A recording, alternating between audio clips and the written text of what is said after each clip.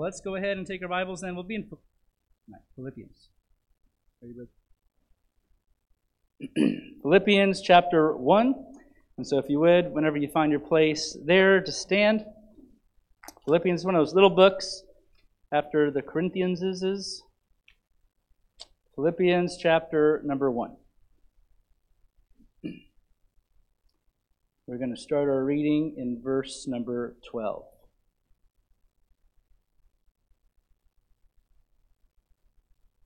There say amen. Amen. Verse 12, Paul says this, "But I would ye should understand, brethren, that the things which happened unto me have fallen out rather unto the furtherance of the gospel, so that my bonds in Christ are manifest in all the palace and in all other places. And many of the brethren in the Lord, waxing confident by my bonds, are much more bold to speak the word without fear. Some indeed preach Christ, even of envy and strife, and some also of goodwill. The one preached Christ of contention, not sincerely, supposing to add affliction to my bonds, but the other of love, knowing that I am set for the defense of the gospel. What then, notwithstanding every way, whether in pretense or in truth, Christ is preached, and I therein do rejoice, yea, and will rejoice. For I know that this shall turn my salvation through your prayer and the supply of the Spirit of Jesus Christ. According to my earnest expectation and my hope, and in nothing I shall be ashamed, but that with all boldness, as always, so now also Christ shall be magnified in my body, whether it be by life or by death. For to me to live is Christ, and to die is gain. But if I live in the flesh, this is the fruit of my labor. Yet what shall I choose? I wot not, for I am in a strait betwixt two, having a desire to depart and to be with Christ, which is far better. Nevertheless, to abide in the flesh is more needful for you. And having this confidence, I know that I shall abide and continue with you all for your furtherance and joy of faith, that your rejoicing may be more abundant in Christ Jesus for me, and by my coming to you again." So we'll end our reading there, and we're going to preach a message tonight titled this: What do you live for? What do you live for? Subtitle: It's not about us. It's all about Him. Let's pray. We'll get into it. Lord, thank you for your word. Thank you for the Apostle Paul and just the great example he is and was. Thankful, God, that you used him in so many mighty ways. And we're thankful especially for your word and how your Holy Spirit inspired him to write these words. And I pray that you help as I explain them. Lord, help it to make sense to us. But Lord, I pray that your Holy Spirit would then take that and work in the hearts of your people tonight in a way that only you can. We love you. In Christ's name I pray. Amen. You may be seated. Thank you for standing.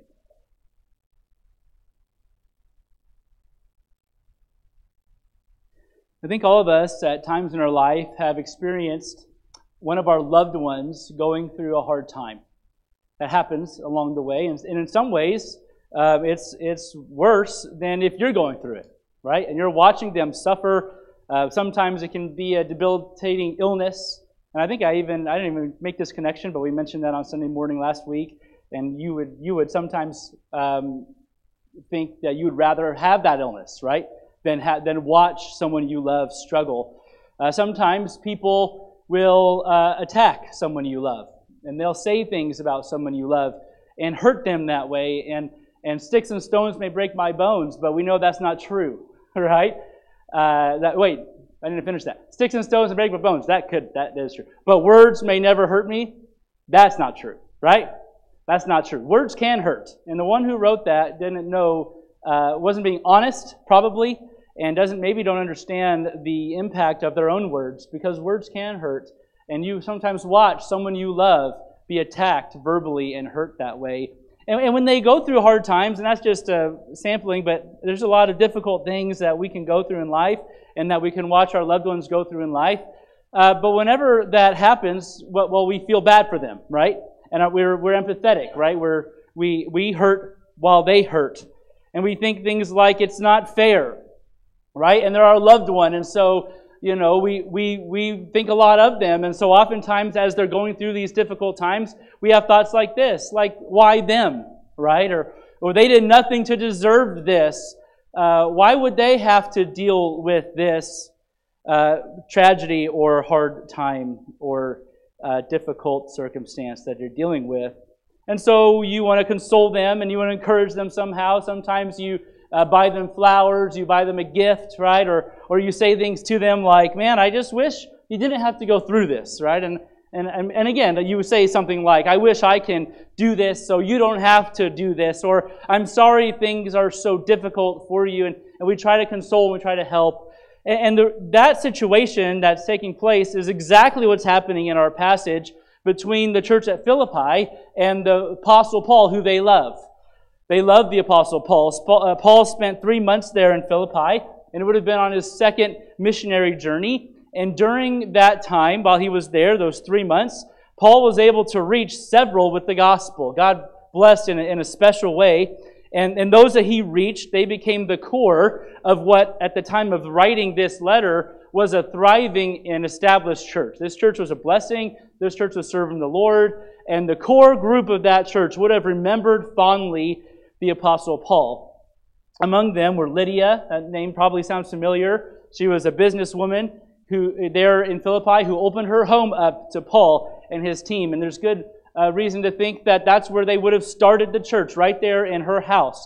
The Philippian jailer. Do you remember that story where Paul was in jail in Philippi and he was singing songs and God intervened and loosed all the prisoners, right?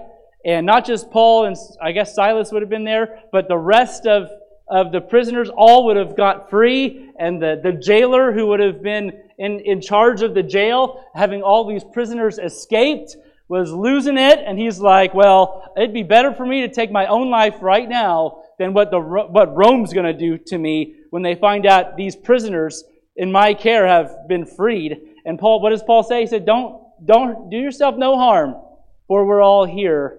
And he says the words, what must I do to be saved? And through the testimony of Paul and Silas, and obviously how God worked in their life, he was converted there under Paul's ministry and most likely still there in the church. And so these people would have been reached by Paul, and now Paul has moved on. He faced a lot of persecution, a lot of resistance in the city of Philippi. Obviously, he ended up in jail. Philippi was a Roman colony in ancient Macedonia. It was full of retired soldiers, Roman soldiers, and so you can imagine that city would have been very patriotic and would have loved Rome. And so when Paul showed up, and he cast a demon out of a lady, and this lady was being exploited for money. And when her masters found out that their hope for future fortune was gone, they appealed to the city's patriotism, and they talked about how Paul was, and they slandered Paul really, saying Paul was trying to create an uprising here, and Paul's preaching about a king who's going to overthrow the Roman emperor, so they got the patriotism of that city aroused and kind of marked Paul as some kind of insurrectionist, and they got him thrown in prison. Okay? And so he spent a lot of time in prison there at Philippi, and then we know the angels got involved, freed him, and then he left. But when he left, that church at Philippi, it continued to face resistance. And the church was continuing to face persecution, much like the church at Thessalonica we talked about already.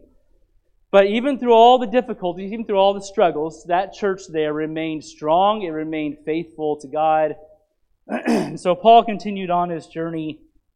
So that would have been his second missionary journey. He finished that, and now he's on his third missionary journey. And after he finishes that third missionary journey, Paul was falsely accused again, but this time he was falsely accused of bringing Gentiles into a part of the temple where you're not supposed to bring Gentiles. There's the court of the Gentiles where they can come, but they were only God's people, the Jews, were able to enter a certain part of the temple. And Paul, growing up as a Pharisee, would have known those rules. He didn't do that, but people falsely accused him of that because they knew that if they did that, they can get him in big trouble. And so they accused him of that falsely, and the city stirred up a riot, and a mob came and dragged him out of the temple, and they beat him to an inch of his life. And as they were beating him, there's a good chance he would have died there if not the Roman army intervening. And so the Roman army intervened while he was getting beaten, and they saved him by putting him in prison. And so thanks, Roman army. They did save his life, but now they took him to prison in Caesarea, and he was eventually transferred from the prison in Caesarea to a Roman prison. 2 years later, he was transferred from that prison in Caesarea and transferred to a Roman prison. And so he made it to Rome. Amen? Not the way he was hoping maybe, but he made it to Rome.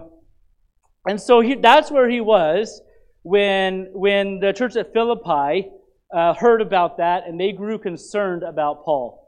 They loved Paul. They heard about the fact that he was going through all of this. They heard that he was being falsely accused and slandered. They heard that he was beaten to an inch of his life. They heard that now he's rotting in jail. And they loved him, and they had those thoughts we were just talking about. Like, why Paul? Paul's just serving the Lord. Why would he go through all of these hard times? Why does it have to be him? I wish I can be there in the prison, rotting in the prison at Rome, so that Paul can be set free and so that he can serve the Lord and reach more people like he reached us.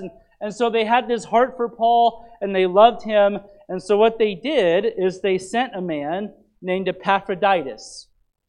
And the church at Philippi sent Epaphroditus, and they brought Paul a gift, and the intent was to encourage Paul. And so Paul got the gift. He was thankful for that. And now what he's doing here in this letter is Paul is writing back to the church, right? And he wants to thank the church for what they did, and then also to help them as they're facing persecution and give them some encouragement, admonition that way. And so he started the letter with some introductory words, and then he was praising God for them. If you look at verse 3, I thank my God upon every remembrance of you, just talking about how much he loves the church, telling them how he's thankful that they're serving the Lord. And then in our passage, he turns to what really was their main concern, right? That he was in jail, that he was in this hard spot, and they were sorry for their friend. They were sorry for their loved one, and they wanted to encourage him. And he knew that. He knew they were worried about him, and he knew they felt sorry for him. And so in verse 12, right in our passage, he says this, "But I would ye should understand, brethren." And we'll just kind of stop right there. Paul is saying, listen, as far as this situation I'm in, I want you to understand something about all of this. He said, let's just keep reading. "That the things which happen unto me have fallen out, rather unto the furtherance of the gospel." And so Paul says, hey, I'm thankful you're thinking of me this way. I'm thankful that you're having empathy and that you're sorry that I'm dealing with what I'm dealing with. I'm thankful for the concern. But honestly, church, I'm not discouraged. I'm not discouraged at all.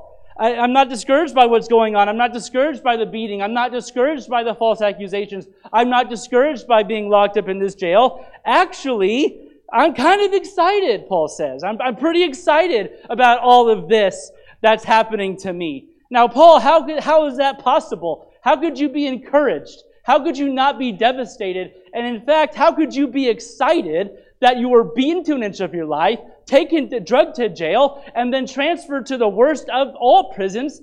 How are you excited? Here's why. Because Paul said, God used all of this for the furtherance of the gospel. Yeah. It's being used by God, Paul said. And that's all that mattered to Paul. Listen, here's the point. All that mattered to Paul was the gospel. That's all he cared about.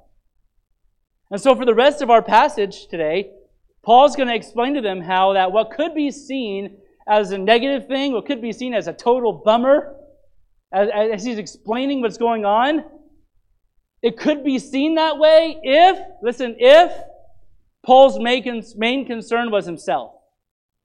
And he said, I'm going to explain to you how what could be seen as negative, if I was thinking that way, is actually an incredible thing if you're thinking about it as far as Christ and the gospel is concerned.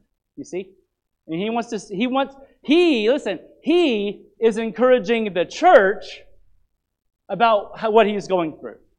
And he said, I'm not discouraged by this. And church, I don't want you to be discouraged by this. And let me show you why. And so number one is this.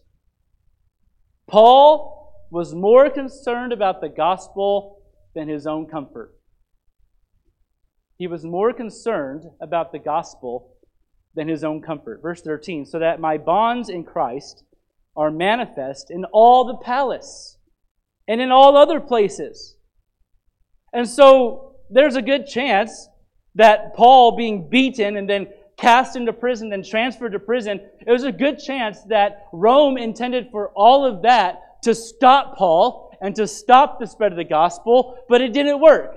It didn't work at all, actually, because there were people, Paul said, in this palace in Rome that he's able to be a witness to that he would never be able to be a witness to. Paul said, no, listen, you're missing it, church. There's people in Rome that I am able to witness to. I'm able to witness to the guards. I'm able to witness to all of the authorities that come through, and they've all heard the gospel in the palace in Rome. This is awesome! As he's chained to the wall. Right? Because all Paul cared about was the spread of the gospel. He was not concerned about his comfort. Yeah. And not only that, but there are other brethren who have been strengthened by watching what Paul's going through. And they're becoming more bold to preach the gospel. Yeah, maybe Paul's stuck in prison, but he's just one man. And Paul is using the testimony of Paul, being stuck in jail and still being fervent for the gospel, to embolden others. Look at verse 14. And many of the brethren in the Lord, waxing confident by my bonds, are much more bold to speak the word without fear. And so there were some who had heard about what Paul was going through, and they were actually emboldened and encouraged to preach the gospel. And if Paul was willing to go through all of that, everything he's going through, Paul said, I'm willing to go through all of that if that means the gospel is being spread. Yeah. And so these people were looking at Paul, and they were saying, if Paul's willing to go through all of that for the gospel, then I can probably get a little bit out of my comfort zone and go spread the gospel myself. Are you seeing that? So these people who would have maybe been nervous to spread the gospel are now being emboldened by what's going on in Paul. Because listen, they were living in a society that was pretty hostile to the gospel. I mean, that's why Paul's in prison in the first place, right? That's why Paul was beaten. He hadn't done anything wrong. He hadn't broke any laws to deserve that. No, they hate the gospel. And Paul is spreading the gospel. And so there's probably a lot of Christians in that day that were not being a witness. Yeah, they received the gospel, but they refused to tell others about it. Why? Well, because they didn't want people to be mad at them, maybe. And I don't want to stir any waters. I don't want to ruffle any feathers. So I'm not going to tell anybody about what Christ did. Or maybe they didn't want to lose family members. Or maybe they didn't want their jobs to suffer. Or maybe they didn't want to upset the wrong people and get into trouble. And so they're kind of nervous and scared to be a witness. But now, as they're watching Paul's boldness and they're watching his willingness to sacrifice his comfort to spread the gospel, now there are many, Paul says, that are now more willing and more bold themselves to spread the gospel. And Paul's pumped about that. Paul's excited about that. Listen, we need to make reaching the lost with the gospel more important than our comfort. Hey, let's be honest tonight. Some of us are not the witness we really should be. We're just not telling people. We're just not. And most of the time it's because we don't want to be uncomfortable. We won't tell our family because they might not like it, and it might strain our relationship with them.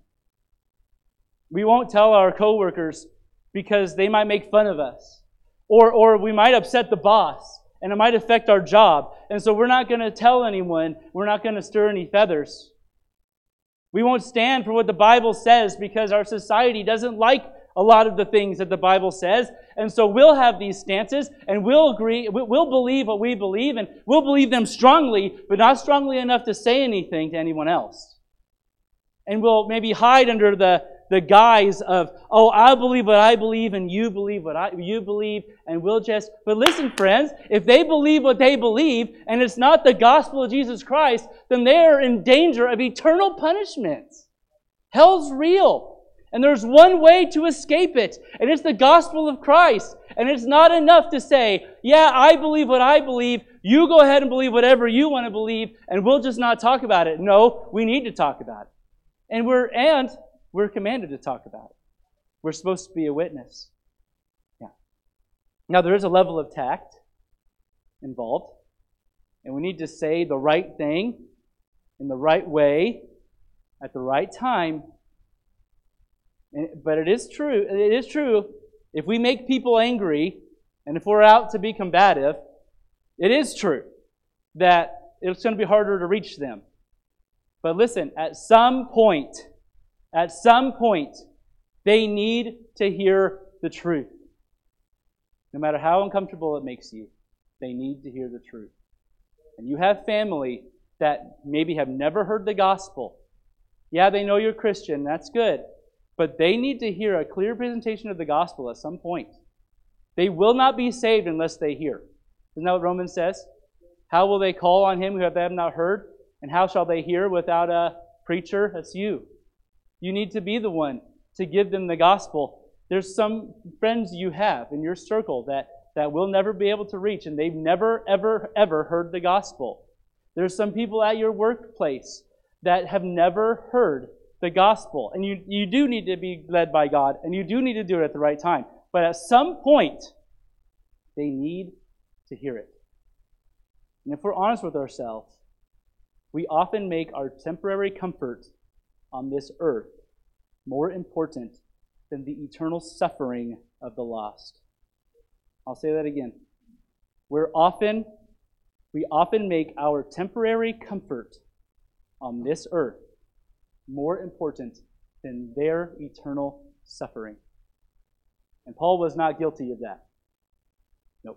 Paul was more than happy to sacrifice his comfort if it meant more lost people heard the gospel. That's what he's saying right now.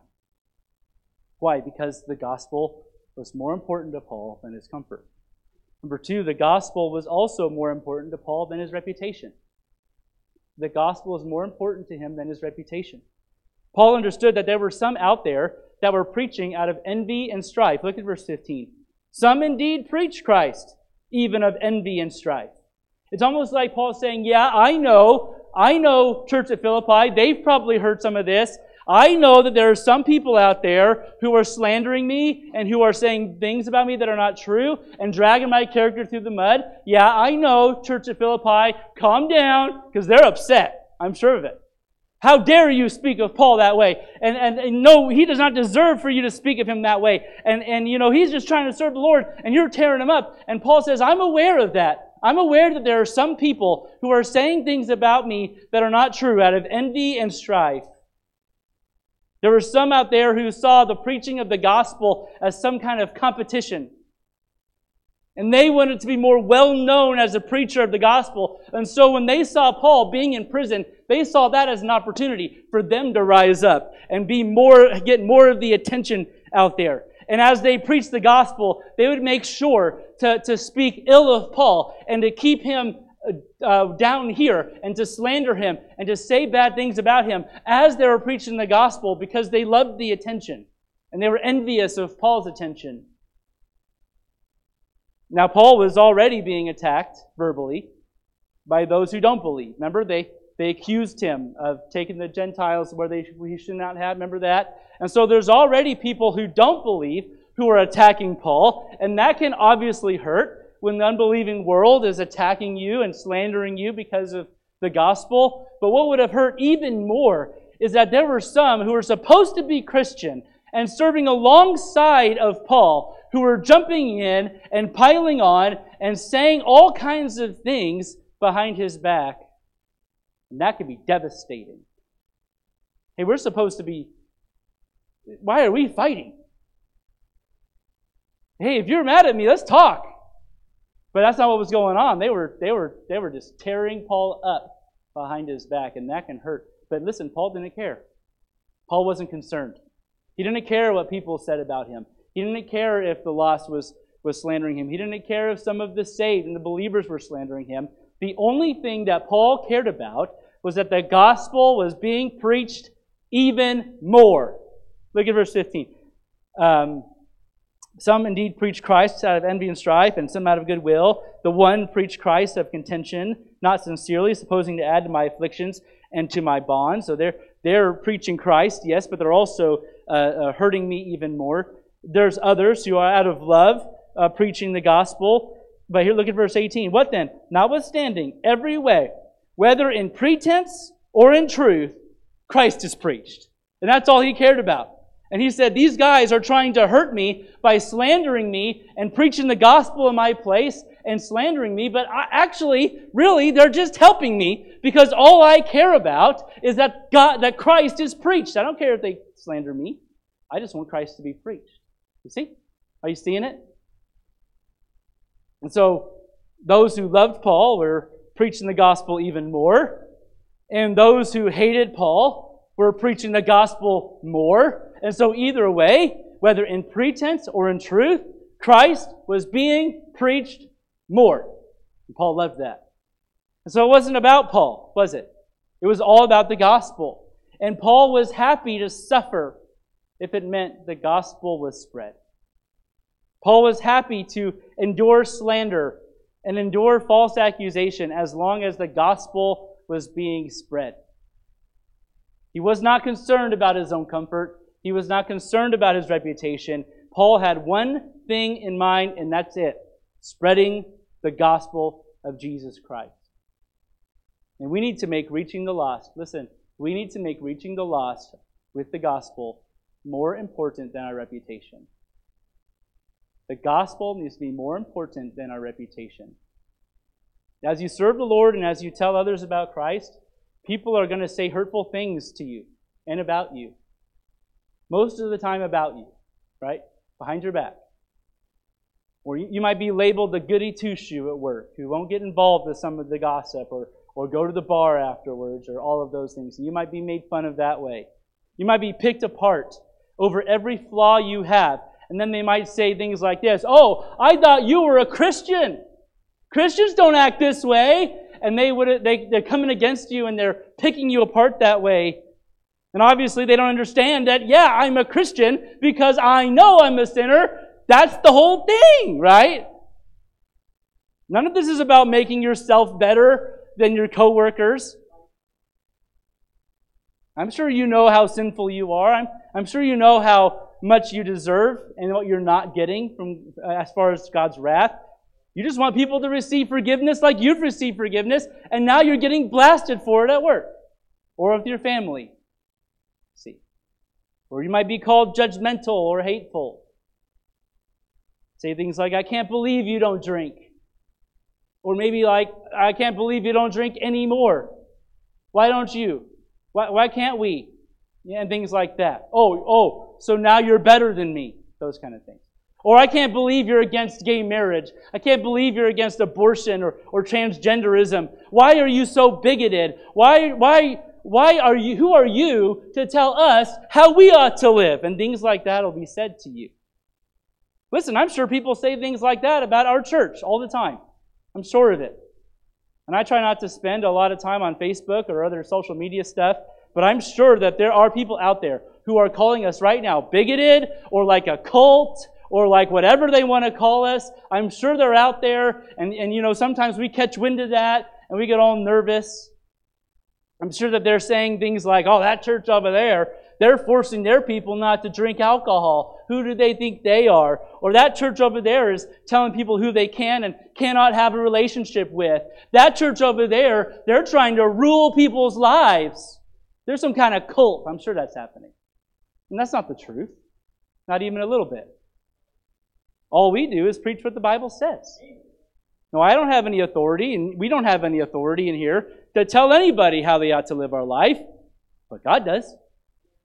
And God does say to stay far away from alcohol. And God does say that it's an abomination for a man to be with a man and for a woman to be with a woman. And God does say that a Christian is not to be unequally yoked with unbelievers. God says these things. And if we're going to be a Christian and if we're going to be a church that preaches Christ, we have to preach what Christ preached, you see. Well, we don't have any authority. It's the Bible that has the authority. We just say what the Bible says. But as we do that, and as we preach the Word of God, then there are going to be people who slander us and say bad things about us. It's okay. It's all right. What we cannot do is get all nervous about it and all bent out of shape about it. Like, how dare they say those things about us? Well, it's going to happen. Be ready for it. Jesus promised that would happen. In the end, listen, it's not between us and them.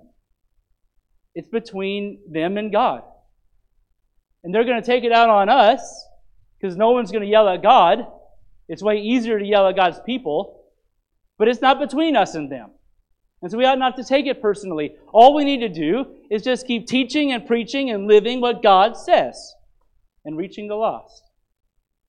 Just need to spread the gospel and glorify God. That's all we need to do. We'll let God take care of all that. That's what Paul did. As Paul was being slandered and falsely accused of things, he just kept doing what God called him to do and preach the gospel. Because why? Well, because the gospel was more important than his comfort, and the gospel is more important than his reputation. And the last one is this: the gospel was more important to Paul than his own life. In his own life. Paul said this in verse 19.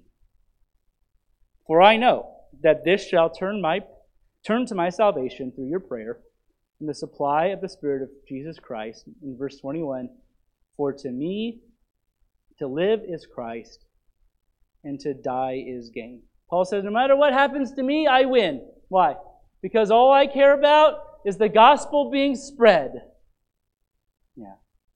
And so if the gospel is spread, I win, even if that means my very life. And Paul knew that there was a chance that he would die in that prison.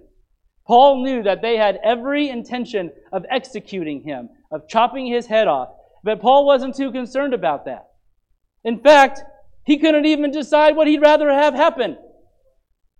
He didn't know if he would rather them go ahead and off him or if they should let him go. He couldn't tell what he would want to happen. Look in verse 23. For I am in a strait betwixt two, having a desire to depart and to be with Christ. The worst they can do to me is send me to my Savior.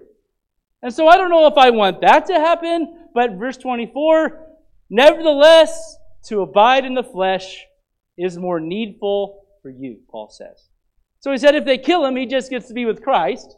But if he lives, he gets to serve God and spread the gospel. And so what are you so discouraged about, Church of Philippi? I'm doing good. That's kind of the message here. Paul says his life that he had. Here's how Paul viewed his life on earth. It was time that God gave him to spread the gospel. That's how he viewed his life. That's it. No, he didn't really care about getting out of this life what he can get out of this life. He wasn't too concerned with living it up. YOLO did not mean the same thing to him as it meant to us. And YOLO is true. You only live once. How about we not waste it? And you only live once, and you only get one shot to reach people with the gospel. After that, it's over. So Paul saw his life as an opportunity to reach people with the gospel, and he was far more excited about being with Christ in the next life than whatever this life had to offer. And so he was just looking forward to that day where he can be done with this life and be with Christ. But in the meantime, he was taking that time and using it to reach people with the gospel so that they can also spend eternity with Christ. That was Paul's life. That was his thinking. Why are you on this earth right now? Why are you on this earth right now? I mean, why didn't he just take you up to heaven right after you got saved? Like you pray, you get saved, and immediately you're gone. Why didn't he just do that? Is it so that you can worship God on this earth? Well, partly. But you'll worship Him way better in heaven. You'll worship Him perfectly in heaven. Is it so that you can praise God on this earth? Well, you ought to do that. But you'll praise Him perfectly in heaven. Is it so you can serve God on this earth? Well, yes. but you'll serve him with a sinless and perfect heart in heaven. And so why? Why are you here? Why are you breathing air right now? Why is your heart beating? Listen, he left you on this earth so that others can know the gospel. In the end, that's it. No, it's for my family. Well, that's part of other people knowing the gospel. No, it's so that I can have purpose on this earth. I can have work this job and help our planet. Well, yeah, but you need to use that. Really, it subserviates this, reaching people with the gospel.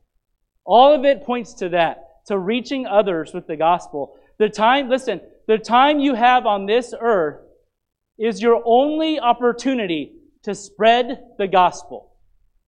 No more time after that. When you get to heaven, think about this. When you get to heaven, you will never encounter another lost person for eternity. For the rest of eternity, you will never, ever encounter a lost person. Yeah. The only time you get to see a lost person after you die, is when it's too late for them at the great white throne judgment. And you watch them be cast into the lake of fire.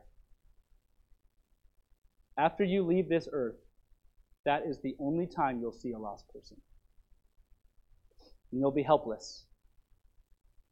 And you won't be able to do anything about it. And you'll watch that person be judged and cast into the lake of fire.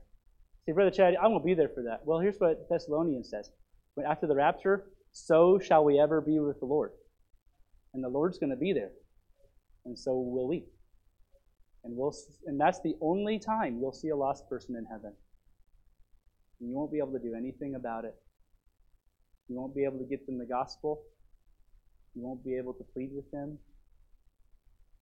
You'll feel helpless. But right now, you're not helpless.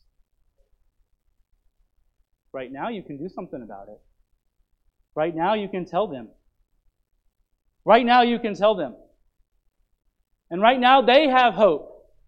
On that day, they have no hope. It's over. On this earth, there's hope.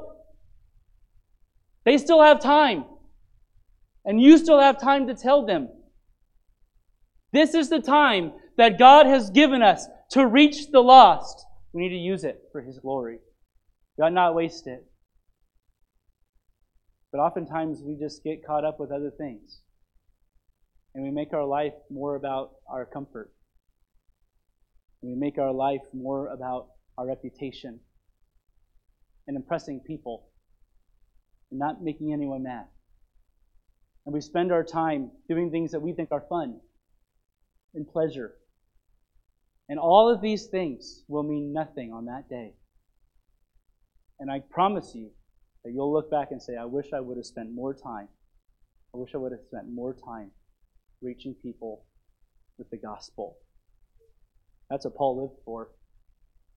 That's what we ought to live for. Right? What is more important? Nothing.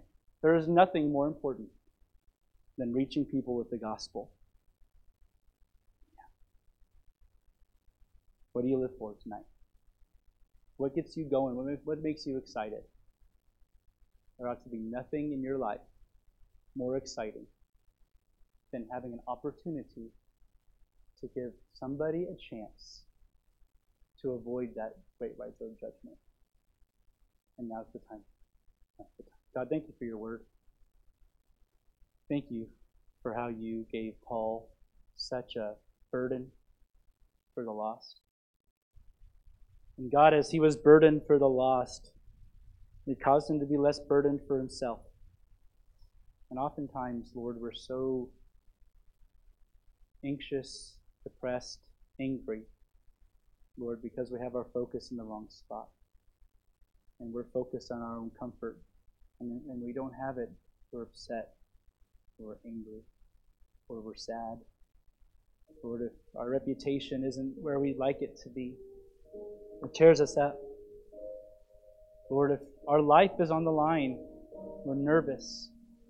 But God, help us to be like Paul and make every waking moment our number one desire is to spread the gospel of Jesus Christ. Give us that boldness, please, that faith. We love you in Christ, and I pray. Amen. Let's stand together.